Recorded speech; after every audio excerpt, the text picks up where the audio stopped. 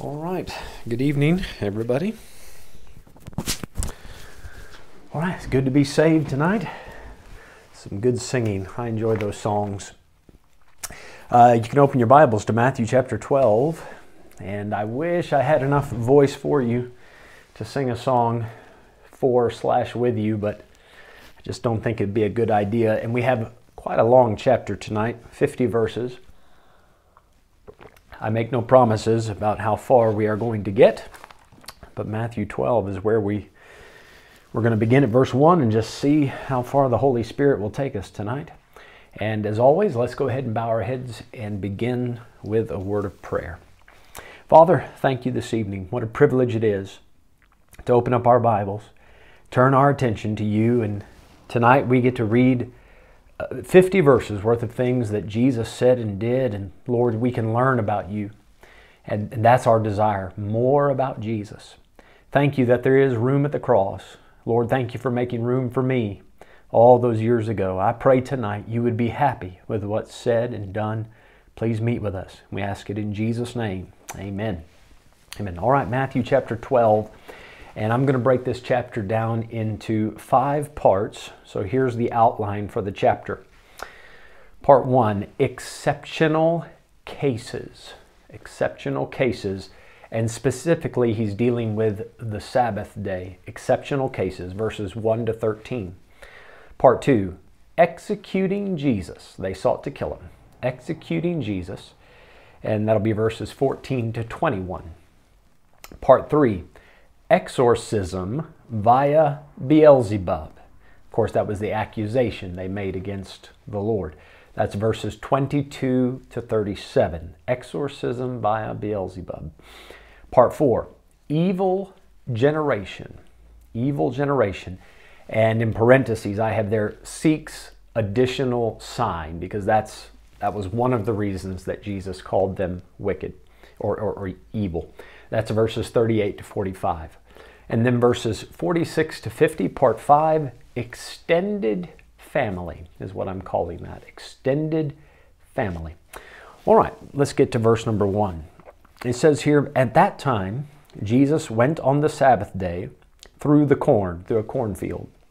And his disciples were an hungered, and began to pluck the ears of corn and to eat. This is a common expression to me as an American, to say ears of corn. I don't think it's unfamiliar here. I'm pretty sure everybody knows what that is. I think the more common term around here is a mealie, however, to pull that ear of corn off of the stalk. Now, they were hungry. They did what hungry people do. As they're walking through a cornfield, they grabbed an ear of corn and they ate it raw. I don't know if you've ever done that. I have.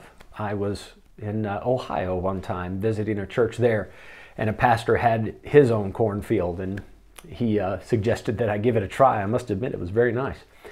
This is not stealing. All right. What the disciples are doing, even though this wasn't their field, it wasn't their corn, there was room in the law to do what they're doing. Now, just for the sake of time, let me tell you where to find it. Deuteronomy chapter 23, verse 25. As somebody walks through their neighbor's cornfield, they were allowed to break off an ear of corn and take that. They could not, however, get like a barrel full. They couldn't harvest in their neighbor's field. So what they're doing is perfectly legitimate. Verse 2, but when the Pharisees saw it, they said unto him, behold, thy disciples do that which is not lawful to do upon the Sabbath day. So the act of taking an ear of corn, no problem. But the day of the week on which they did it, they are doing it on the Sabbath day. Is it okay to pluck an ear of corn on the Sabbath day, to just take one ear off the stalk? Well, let's turn back to the Old Testament quickly. Get the book of Exodus. I'm just going to show you from Exodus tonight, chapter 31. The law is filled with warnings about the Sabbath day. Get Exodus chapter 31 and verse number 14. Exodus 31 and verse 14. I want to just show you how serious the Lord took this. He says here, ye shall keep the Sabbath therefore, for it is holy unto you. Every one that defileth it shall surely be put to death. For whosoever doeth any work therein, that soul shall be cut off from among his people. You might remember on Sunday night in Romans, I mentioned that there were a lot of verses about being cut off from their people. This is one of them. Any work done on the Sabbath day, and God took it very seriously. Look at chapter 34, Exodus 34, verse 21. Exodus 34, verse 21. It says, 6 days thou shalt work, but on the seventh day thou shalt rest. In earing time and in harvest thou shalt rest. So if it's the Sabbath day, even though it might be the perfect time to go and get the fruit or the corn or whatever it is out of the field, you have to rest. You're not allowed to do work on that day. Look at chapter 35, Exodus 35, verse 3. He's talking about the Sabbath in verse 1 and 2, and then verse 3, ye shall kindle no fire throughout your habitations upon the Sabbath day. They weren't allowed to cook, right? So they would cook and make all their preparations the day before the Sabbath so that they wouldn't have to even kindle a fire on the Sabbath day. Now come back to Matthew 12. The Pharisees, when they say, ooh, you guys, you're taking an ear of corn, they didn't accuse them of stealing, but they are accusing them of violating the law about the Sabbath day. Now I want you to see how Jesus responds to that. Before I do, can I just give you this quick quote? This is Maimonides. It was a Jewish rabbi or sage, if you want to say it that way. He lived about 1,000 years ago, but he made comment about the Sabbath saying this: he that reaps on the Sabbath day ever so little is guilty of stoning. So that would be the punishment. And plucking of ears of corn is a derivative of reaping. So Maimonides understood the Old Testament laws that we just looked at as outlawing even plucking an ear of corn.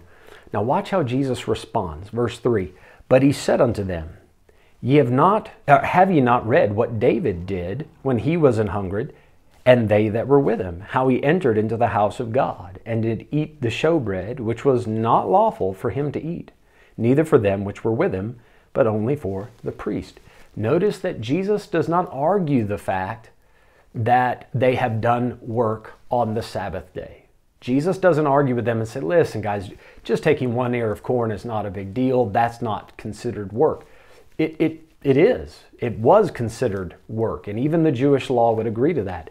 Jesus points out that there are exceptional cases in the Old Testament that would override or be more important, take precedent beyond the Sabbath day, the law about the Sabbath day.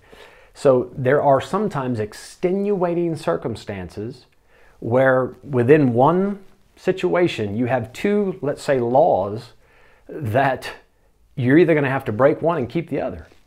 What do? David, if you are familiar with the story that Jesus is referring to, it's in 1 Samuel 21, verses 1 to 6. And David was on the run from Saul, which is an extraordinary case, right? It's unusual. It's not the typical thing, exceptional case. And he goes to the tabernacle, and the high priest, David says, do you have any bread? He says, all I have is showbread, which is holy. It's sanctified stuff. Only the priests were allowed to deal with it and eat it and so forth. And the priest said, listen, this is all I have. David said, but this is an urgent thing. Can we have access to it? The priest said, well, if the men have kept themselves at least from women, then I guess it might be all right. David said, we haven't come near any women. It's fine. So he said, in a way of saying, the bread is now common. Because the vessels, the bodies of these men have been kept from women. They're clean in that sense. So now they're on the same level with the bread. The bread is sanctified, the men are sanctified, so now it's all common. So under that exceptional case, it was okay for David and his men to eat the bread.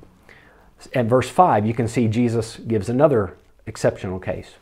Or have you not read in the law how that on the Sabbath days the priests in the temple profane the Sabbath and are blameless?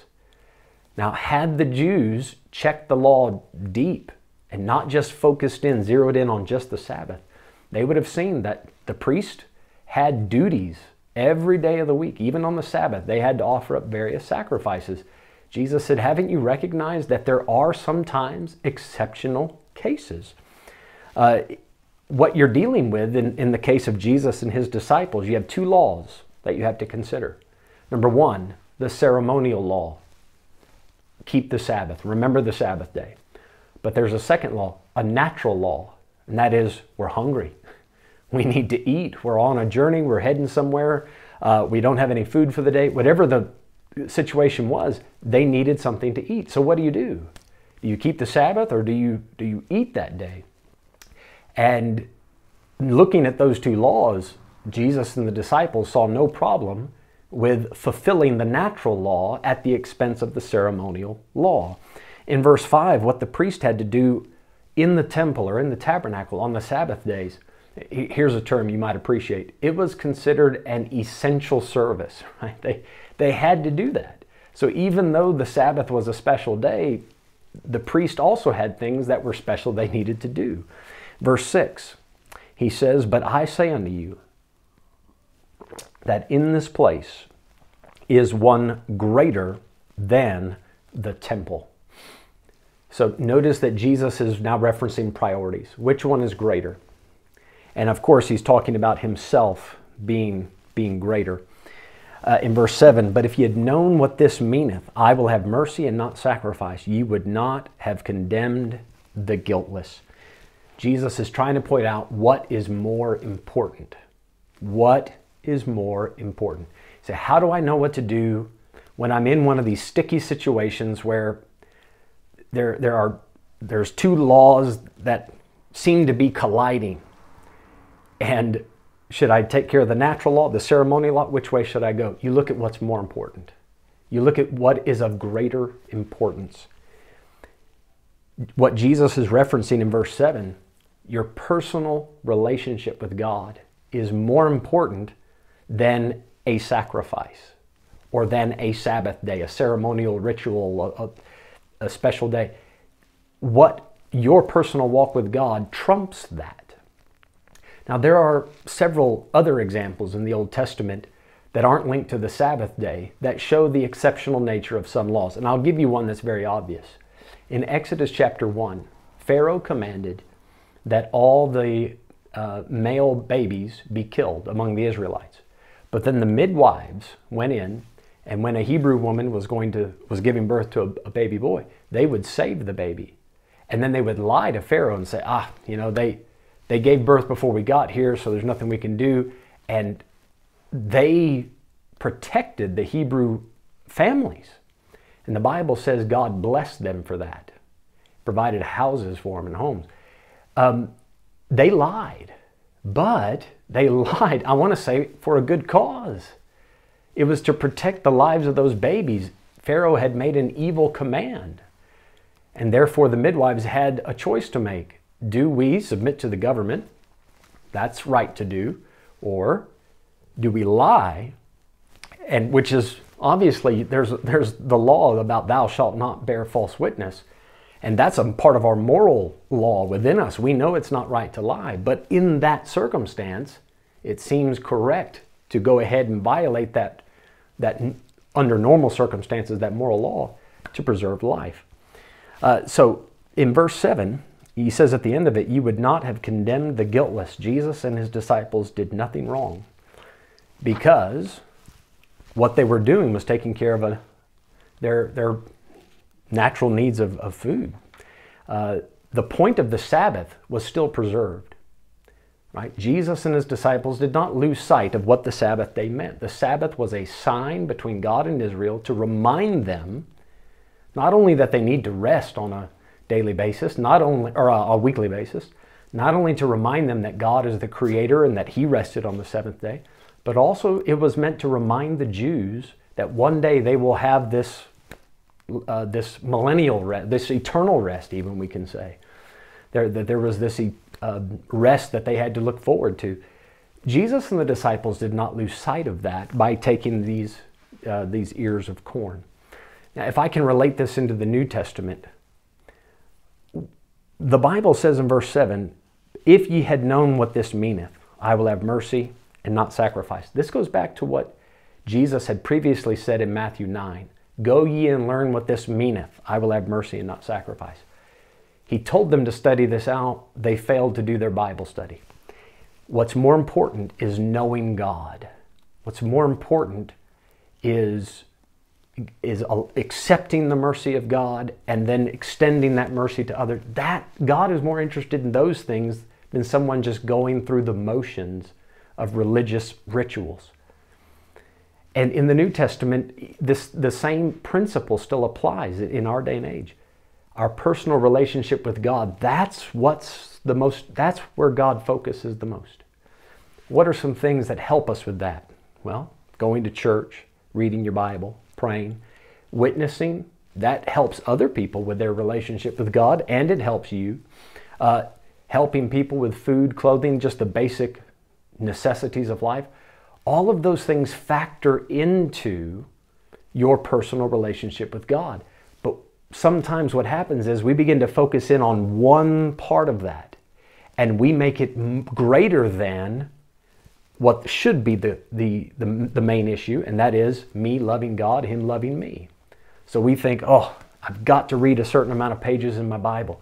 I've got to spend so many minutes in prayer. And if I don't, then everything's ruined. Don't lose sight of why you're doing those things. I think that's the gist of this passage. Don't lose sight of why God gave you the Sabbath. It wasn't to restrict your life so that the Sabbath becomes everything. You can still do things that make sense on the Sabbath day. Verse 8, Jesus says, "For the Son of Man is Lord even of the Sabbath day." What is greater, the law or the lawgiver? Now notice how Jesus, He takes to Himself the title of Lord, the one who gave the command about the Sabbath. He's Lord even of the Sabbath day. He's above it. He's the lawgiver. This is a great example of Jesus accepting deity, right? The Messiah is a divine figure. The Son of Man is Lord even of the Sabbath day. So what's more important here? The Sabbath, the law, or the lawgiver? The opinion of Jesus. What does He think of the situation? That's more important than religion offering opinions about technicalities of the law.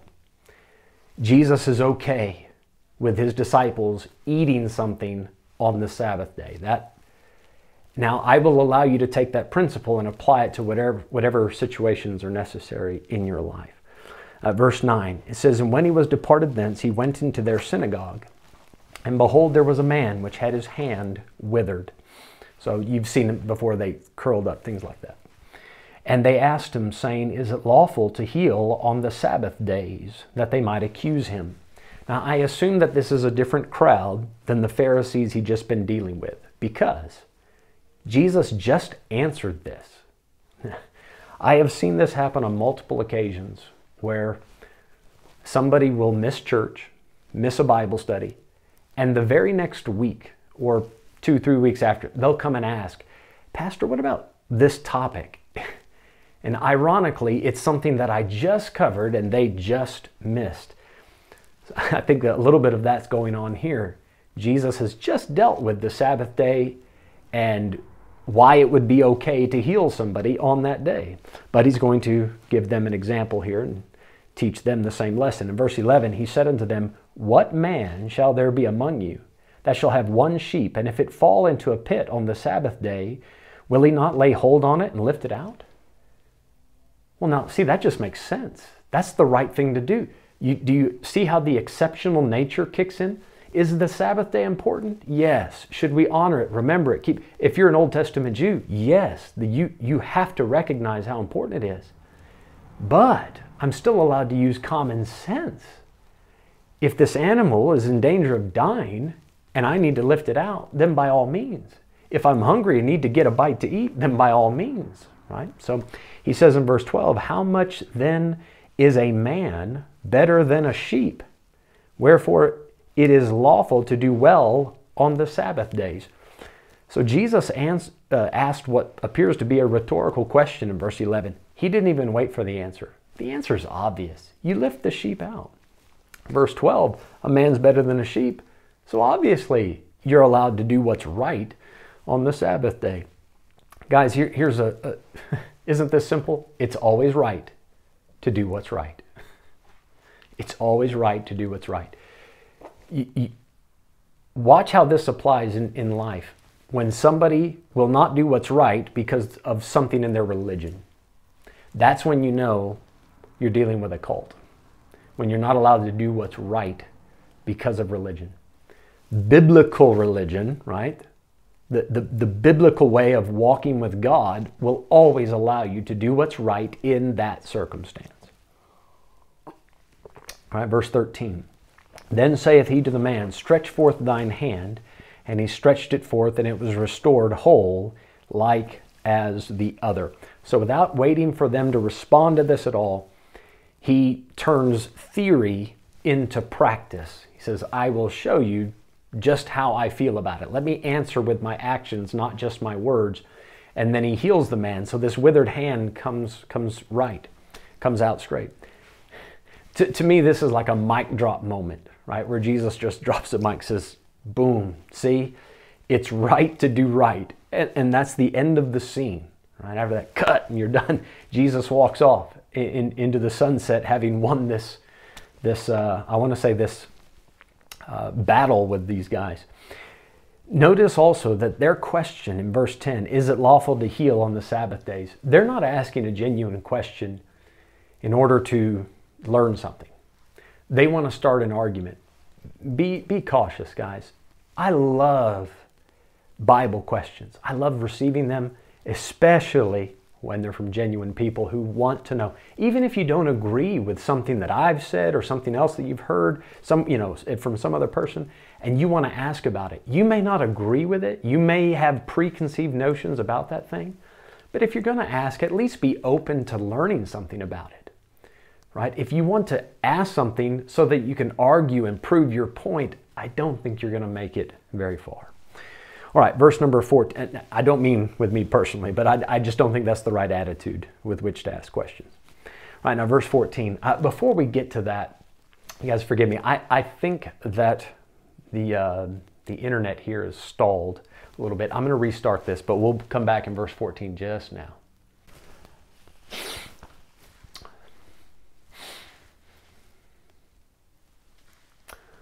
Okay, I think we're back up and running. All right, verse 14. Then the Pharisees went out and held a council against him, how they might destroy him. But when Jesus knew it, he withdrew himself from thence, and great multitudes followed him, and he healed them all. Now, this is one of those times where Jesus, rather than standing up and trying to defend his reputation, he is dealing with it very meekly. He is dealing with it in a very prudent manner. The prudent man foresees the evil and hides himself. Rather than stand up and prove his point, say, I'm a righteous man, you have no right to be saying these things, Jesus could have exposed their plans, and he could have proved to society that he was more righteous than them. Jesus, however, did not lose sight of the bigger picture. He was there. He was sent by the Father so that he could make it all the way to the cross, where he would die, buried, rise again. He had to make it to that. The point of him being on earth was not to defend his reputation. Philippians 2, right? Verse 6 and 7, he made himself of no reputation. So this is the smart thing to do. They were coming after him. This would completely mess up the plan that God had for him. So he withdraws. He gets away from the danger. It's not scared, it's prudence. It's just smart. At verse 16, and charged them that they should not make him known. Now, remember, we've dealt with this on other occasions. Jesus didn't want to stir up a big, can I use the word hoopla? He didn't want a bunch of commotion. He didn't want a bunch of attention. He knew that if everybody sees him do it, they're all going to crowd around. It's going to end up turning into something much bigger than what he needed it to be at that moment. So even though there's great multitudes and he's healing them, please, guys, keep it quiet. I don't want to start some big riot with the Pharisees and scribes and all of that. You can see it in verse 17, that it might be fulfilled which was spoken by Isaiah the prophet, saying, now he's going to quote Isaiah chapter 42, verses I think 1 down to 4. Behold my servant, whom I have chosen, my beloved, in whom my soul is well pleased. I will put my spirit upon him, and he shall show judgment to the Gentiles. Now, right, we're talking big picture. When Jesus came, he came for the house of Israel, but he knew that by ministering to them and establishing the kingdom with them, that all the nations of the world would flow into that kingdom, and the Gentiles would be reached secondarily. Verse 19, and he shall not strive nor cry, neither shall any man hear his voice in the streets. I've heard this verse used to prove that you shouldn't be preaching in public, that you shouldn't witness on the streets or preach in the open air. This has nothing to do with open air preaching. This has to do with riots, public rioting. Jesus was not a political activist. He wasn't there to raise that sort of commotion. If he had, he would have ended up destroying Israel. The Roman army was just too strong. And Israel had been weakened because for centuries, they had been suffering at the hand of Gentile oppressors. Since the 700s BC, the northern 10 tribes of Israel went into captivity. And then in 606, the southern tribes went into captivity. And from that time, Gentiles had been oppressing and conquering and just decimating the Jews over and over again. In verse 20, a bruised reed shall he not break. Israel was bruised. They'd been taking a beating from all these wars going on in their land. And a smoking flax shall he not quench. So they had been burned. Israel as a nation was not in good shape. They could not withstand the Roman army coming in and trying to, what would be the right word, put down this, what would have appeared as an attempted mutiny, right? An attempted overthrow of the government. So Jesus knew, I don't want to go down that path. It says, a bruised reed shall he not break, and smoking flax shall he not quench, till he send forth judgment unto victory. When Jesus came the first time, he was not there to fight any physical battles. He was there to offer the kingdom and to tell the people to repent, to die for us. He is there as a suffering servant. Now, one day, Jesus will use force. One day there will be violence involved in the wrath of the Lamb, which is kind of a strange phrase, right? But that's how it's worded in Revelation 6. They will fear the wrath of the Lamb. Lambs are usually not very scary. But one day he will send forth judgment unto victory. He will eventually prove who was right. They nailed him to the cross and killed him the first time. When he comes the second time, the tables get turned. So judgment will come forth unto victory. In verse 21, and in his name shall the Gentiles trust. Another reference to all the nations flowing into the kingdom that Jesus will establish. But that explains why Jesus kept telling people, I've healed you, great, don't tell anyone. Don't tell anyone. He didn't want a huge public commotion that would have lit, right? If Jesus starts arguing with the scribes and Pharisees, then who's right, who's wrong? It turns into this big public battle. Then the Roman army comes in, has to put it down, and it turns into something Jesus did not want. All right, verse 22. It says, then was brought unto him one possessed with a devil, blind and dumb. So he's unable to speak. Now, not everybody that's blind and or dumb, it has a devil, right? In this case, obviously that's what the situation was. But that's not always the case. But it says, and he healed him insomuch that the blind and dumb both spake and saw. So we don't have a lot of detail about, this person's backstory. Matthew introduces it with this much information because what's really important is what happens after this. Verse 23, and all the people were amazed and said, is not this the son of David? Notice the common man's reaction to this. The common man saw what Jesus did, not just this one instance, but everything that he'd been doing. They could see it. Thought, this guy is doing exactly what was prophesied about the Messiah, the son of David. In John, it says, when the Messiah does come, will he do greater things than what Jesus is doing? That was the argument that some people were using.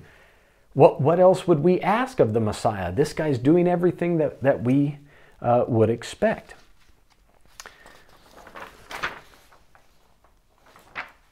Sorry, let me just check my notes on this. Right. Yeah, this guy was not just your typical prophet, right? Your preach the paint off the walls prophet. Israel was used to them. They would come in, thus saith the Lord, and every now and then there was a miracle involved in their ministries, especially like Elijah and Elisha. But Jesus was doing things that none of these other prophets had done. So they knew something was special about him. Verse 24, but when the Pharisees heard it, they said, this fellow doth not cast out devils, but by Beelzebub, the prince of the devils. Now, what was their evidence for that? Why would they say that about Jesus? There's nothing substantial here. There's nothing to support their claim. Why would they say he's doing this through the power of Satan? The reason they said it is hatred. It has nothing to do with proof. In verse 24, the word Beelzebub, now it depends on who you're talking to, how they might take that word. If you break it down, it does mean Lord of the Flies, right? So many people understand it that way. That's an accurate explanation of the word. It can also be translated as the dung god. That's incredible. Why would you want to be the god of that? But the dung god. But that goes along with the Lord of the Flies, doesn't it? I mean, where there's dung, there is flies. So those two things work together. Also, Beelzebub appears to have been another name or connected to the Canaanite god Baal. So some people would understand it like that. Now, the way that the Pharisees were using it, it says it right there in the verse. Beelzebub, the prince of the devils. So they were giving Satan another title. They were referring to him as Beelzebub. This is mudslinging at its worst. They're just trying to make Jesus sound and look as bad as they can, trying to ruin his reputation in his testimony publicly. Verse 25, and Jesus knew their thoughts and said unto them, every kingdom divided against itself is brought to desolation. That's what a civil war will do, obviously. And every city or house divided against itself shall not stand. Well, now that's a fair point. Notice the three groups that he's pointed out. Kingdom, city, house. Every kingdom is made up of cities. Cities are made up of homes. Homes made up of individuals. By the end of the passage, we're going to deal with binding the strong man and then delivering the goods. So it will eventually get down to an individual. But those three levels of society, the nation, the city, or you can think of it as the community, and then the home. Once it gets divided, right, the whole thing falls apart. Now, he brings it home in verse 26. And if Satan cast out Satan, he is divided against himself. How shall then his kingdom stand? Well, he's got him there, right? Jesus has been casting out devils, and now they're saying that he's doing it by the power of the devil. Why would the devil be doing that? So there's a logical fallacy behind their argument. Let me take a moment here to explain something about Satan casting out Satan. Notice the terminology. Verse 26, if Satan cast out Satan. Now, Satan will not cast out unclean spirits. He won't cast them out. But look what he will do. Verse 43. Look down in verse 43. When the unclean spirit is gone out of a man, he walketh through dry places, seeking rest, and findeth none. Then saith he, I will return into my house from whence I came out. Now, we're going to look at that more, and hopefully in just a few minutes. What Satan will do is temporarily remove unclean spirits from a person so that in the long run he can make their situation even worse. Let me try to illustrate it with this. If you're renting a home and your landlord comes and gives you an eviction notice, right? He is casting you out. Now that's one thing. But what if your landlord comes and says, listen, I need you to step out from the house for about 2-3 weeks. I need to do some renovations. I need to fix the thing up, paint it a little bit. make it look better inside, then you can come back in. Those are two separate situations. The devil, right? I'm sure you see where I'm going with this. The devil will not come to a person that has an unclean spirit and evict the unclean spirit. Say, get out, don't come back. He wouldn't do that. What he would do is say, Mr. Unclean Spirit, would you please step out for a few weeks? I want to make a few adjustments in this person's life so that you can come back with 7 friends, we'll read it later, and we'll completely destroy this person. The devil would do that. He would do that. We'll talk more about, we'll get more into this as time goes on, but verse 27, and if I by Beelzebub cast out devils, by whom do your children cast them out? So the Pharisees, they also had followers, right? That referred to here as your children, the people following you. So there were people following the Pharisees that were casting out devils. And I am going to assume that they were doing so in the name of Jesus. I'll show you why in just a moment. Jesus said at the end of verse 27, therefore they shall be your judges. So you guys are accusing me of summoning the power of Satan in order to cast out unclean spirits. But then your followers are also some people that claim to be part of the Pharisee club. They are casting out devils, and they are evidently doing it in the name of Jesus. Then by condemning Jesus, you are also condemning your followers at the same time. He says, you go ask them if using my name to cast out devils is in some way satanic. You go ask them if they are summoning the power of Satan in order to do that. They'll judge you. They will tell you that you're wrong. Now let me show you why I say that others were doing this in his name. Look at Mark chapter 9, verse 38. Mark 9, verse 38. Which, by the way, this is the attendance code for tonight. Mark 9, verse 38. All right, Mark 9:38. And John answered him, saying, Master, we saw one casting out devils in thy name, and he followeth not us. And we forbade him because he followeth not us. So this guy didn't go to the same church, so to speak, right? This guy did not walk side by side with Jesus and the other apostles and disciples. Yet, he was going out using the name of Jesus and casting out devils. John said, oh, hey, you haven't been authorized to do that. Stop it. Verse 39, but Jesus said, forbid him not. For there is no man which shall do a miracle in my name that can lightly speak evil of me. For he that is not against us is on our part. Now, keep that in mind. We're going to run into that phrase here in just a moment. In Matthew, there were others that were interested in ministering to people, and they knew the power that was involved in Jesus' name. They knew the authority that Jesus had. In their own name, they couldn't manipulate the spiritual world, but they knew that this Jesus guy could, and they weren't against Jesus, right? Now, don't get confused with this passage and say, well, this was, some guy from a different religion preaching a different message, but still able to do miracles. That's not what it says. It doesn't say he was preaching false doctrine and then doing miracles with it. This guy was not against Jesus. He wasn't part of that inner circle, right? He wasn't part of the group that followed Jesus physically down the road, but he wasn't against them. Another case is in Acts chapter 19 and verse number 13.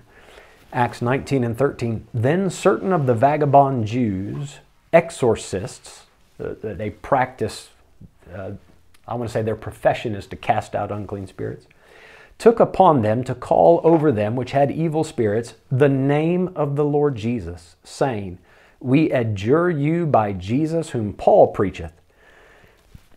And there were 7 sons of one Sceva, a Jew, and chief of the priest, which did so. So that tells me there were other religious Jews that used the name.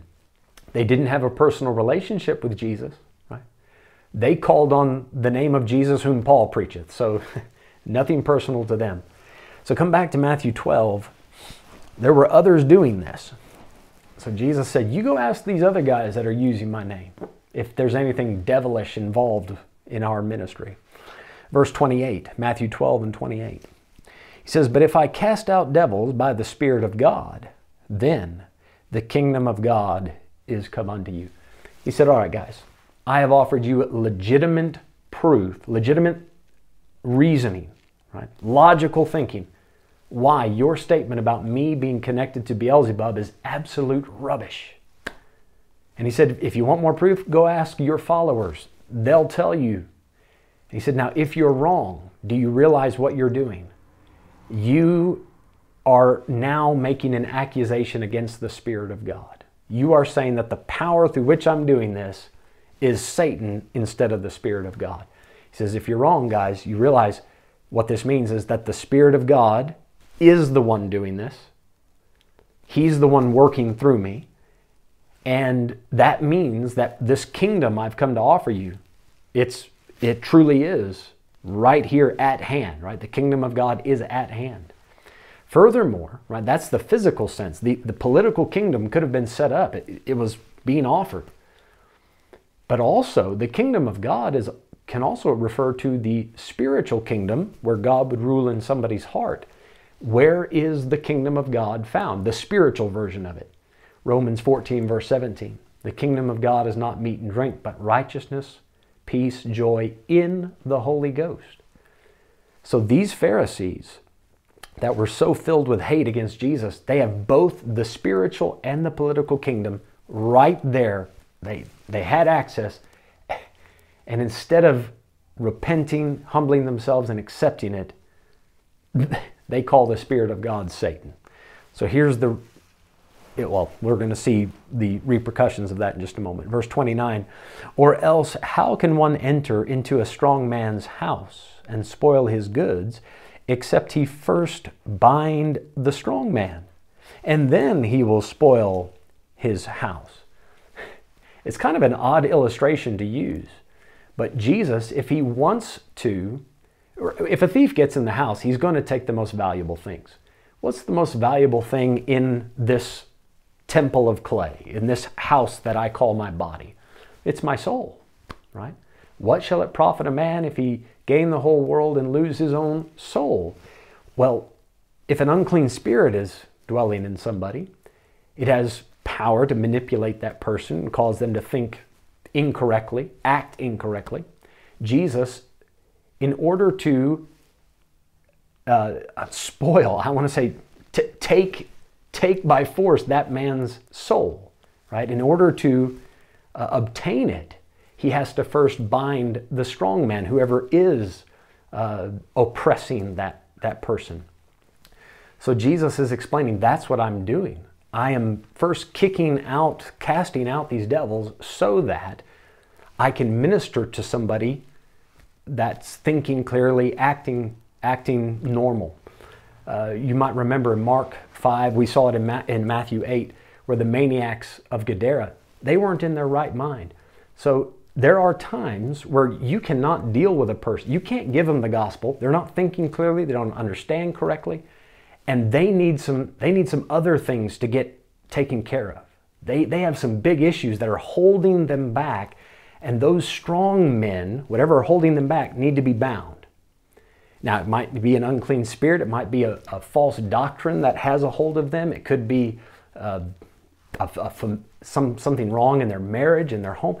Whatever the situation is, you might have to deal with that first and get that bound up and fixed or taken care of. Then you have access to the real treasure. That's that person's soul. Verse 30, he that is not with me is against me. He that gathereth not with me scattereth abroad. Now this is slightly different than what we read in Mark 9. I'll let you compare the two verses later. We'll just deal with what we're looking at in verse 30. He that is not with me is against me. If you were to take the stance, back when Jesus was saying this, when you're watching him do these things, say, you know what, I'm not convinced. I'm not convinced. Yeah, he says he's the Messiah. I see all the miracles, but I don't want to get involved in this religious discussion, and I'd rather just stay out of it. There is no neutral ground. If you're not for him, then you're against him. Why? You're not part of the cure. You're part of the problem. If you're not convinced, then you need someone to reach out to you and convince you. So there is, to try to stay neutral and say, I'm just going to stay out of it, you have placed yourself on the other side. He that is not with me is against me. He that gathereth not with me scattereth abroad. So by not taking a positive action, right, falling in line with Jesus, changing your life so that it matches what he desires, then you are affecting those around you. You're scattering abroad. The people that you could be reaching if you were actively following Christ, you're not reaching. You're allowing them to just scatter off into eternity. Verse number 31, wherefore I say unto you, all manner of sin and blasphemy shall be forgiven unto men. So men have said some horrible things. They say it about other people. And those things can be forgiven. He says, but the blasphemy against the Holy Ghost shall not be forgiven unto men.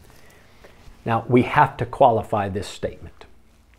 The blasphemy against the Holy Ghost, once you cross that line, that's it. You've gone too far and you're not going to be able to recover yourself. But turn over to Mark chapter 3. I want you to see exactly what Jesus is referring to when he talks about blaspheming the Holy Ghost. Mark chapter 3, and let's look together starting in verse number 29. But he that shall blaspheme against the Holy Ghost hath never forgiveness, but is in danger of eternal damnation. Because, now watch verse 30, because they said, he hath an unclean spirit. In order to commit this particular blasphemy against the Holy Ghost, you would have to witness Jesus performing a miracle, hear him say that he's doing it at the behest of the Father, that he is doing it through the power of the Spirit of God. You'd have to see that and then make the statement, nope, I reject what he's saying. I look at the entire group, or the collection of evidence of Jesus' life and his ministry, and my conclusion is he is full of Beelzebub. He hath an unclean spirit. That is what you would have to do in order to commit this blasphemy against the Holy Ghost. That is not something we can do today, right? We are not physically watching the ministry of Jesus. We're not physically hearing or audibly hearing what he's preaching. Obviously, we can read in the Bible and come to a conclusion, but I believe, and you'll see it in Matthew just now, that this sin of blaspheming against the Holy Ghost, to which Jesus is referring, was limited to those people that were watching these miracles and then coming to this horrible conclusion. Flip over to Acts chapter 8. Let me show you an example. Acts chapter 8. Once you get into the New Testament, the other side of the cross, we have Simon the sorcerer. You might remember that name. In Acts 8, start reading with me in verse 17. Then laid they their hands on them, and they received the Holy Ghost. And when Simon saw that through laying on of the apostles' hands the Holy Ghost was given, he offered them money, saying, Give me also this power, that on whomsoever I lay hands, he may receive the Holy Ghost. Now, what Simon just did is he spoke evil of the Holy Ghost. He thinks that it's something you can purchase with money. That's what the word blasphemy means. It means to speak evil of something.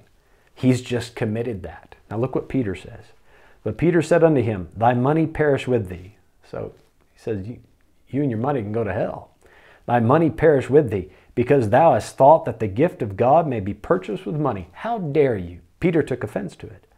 Verse 21, Thou hast neither part nor lot in this matter, for thy heart is not right in the sight of God. Repent therefore of this thy wickedness, now watch this, and pray God, if perhaps the thought of thine heart may be forgiven thee.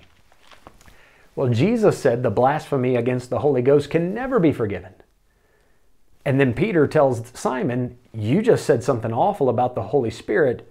Now pray, maybe God will straighten you out and give you a chance and you can find forgiveness. So that tells me that what Jesus is referring to and what Peter dealt with they're both blasphemy against the Holy Ghost, but different context are at work there. All right, so come back to Matthew 12 and let's keep going in verse number 32. Matthew 12 and verse 32. And whosoever speaketh a word against the Son of Man, it shall be forgiven him. Now, what would be an example of this? There were lots of people that did not think Jesus was the Messiah. And the reasons for that were many. They thought he had an illegitimate birth. They thought he wasn't educated. They had different things that they didn't like about the man, Jesus.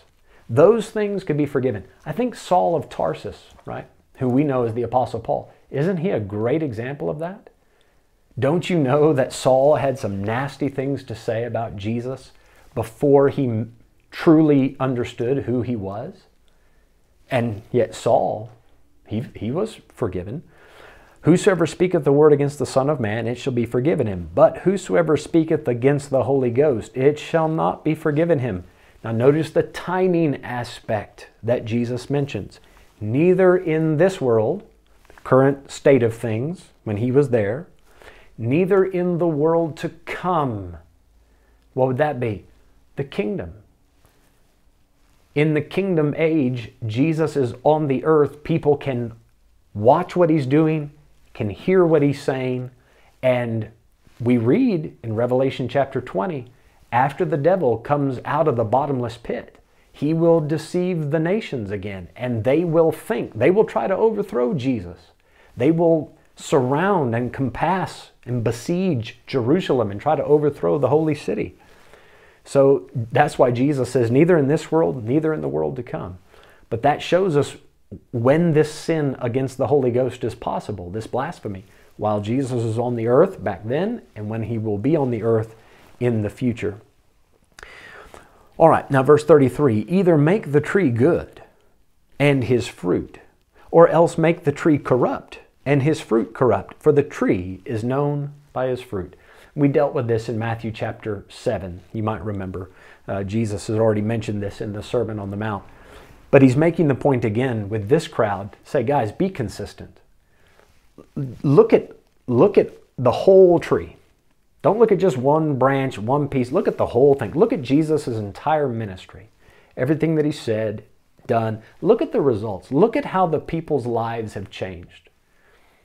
Now, are you going to say that all of that came from the devil? He said, guys, that's just not logical.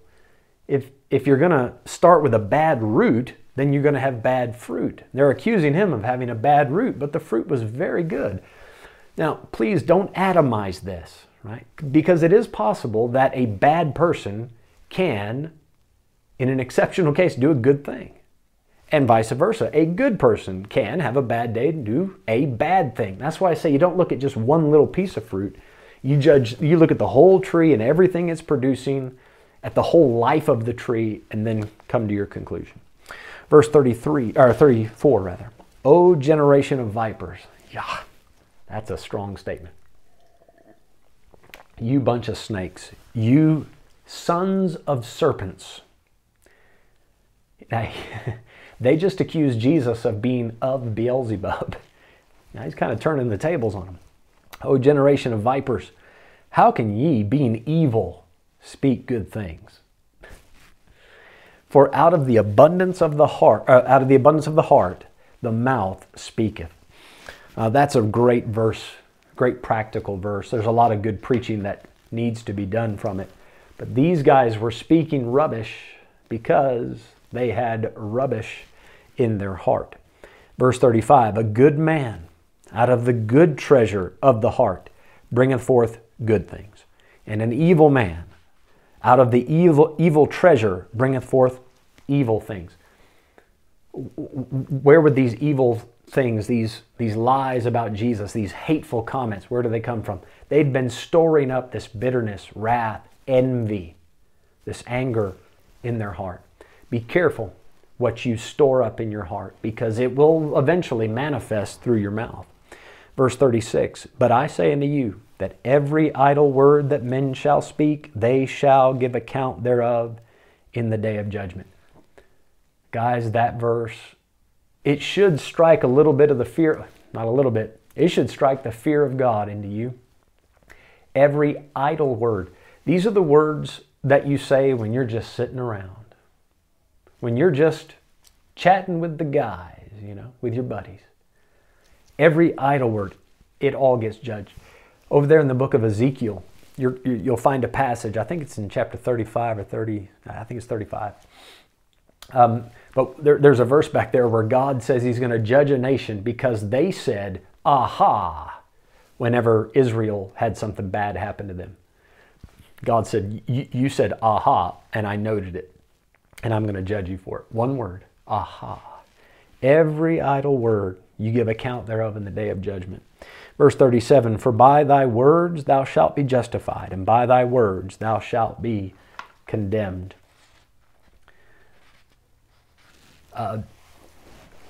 When you take into account that what comes out of your mouth stems from the heart, right? This is the well that produces the water. So on the day of judgment, God will ask, what did you say about my son? What was your official proclamation about this, that, and the other thing that God commanded you to do? And God will take your statements about it, right? Some people say, the things of God, not a big deal. Well, now that statement, that's going to be evidenced by what they did in their life. You usually live up, right? You live, whatever that proclamation is. You say, I believe in this. You say, what about a hypocrite? Well,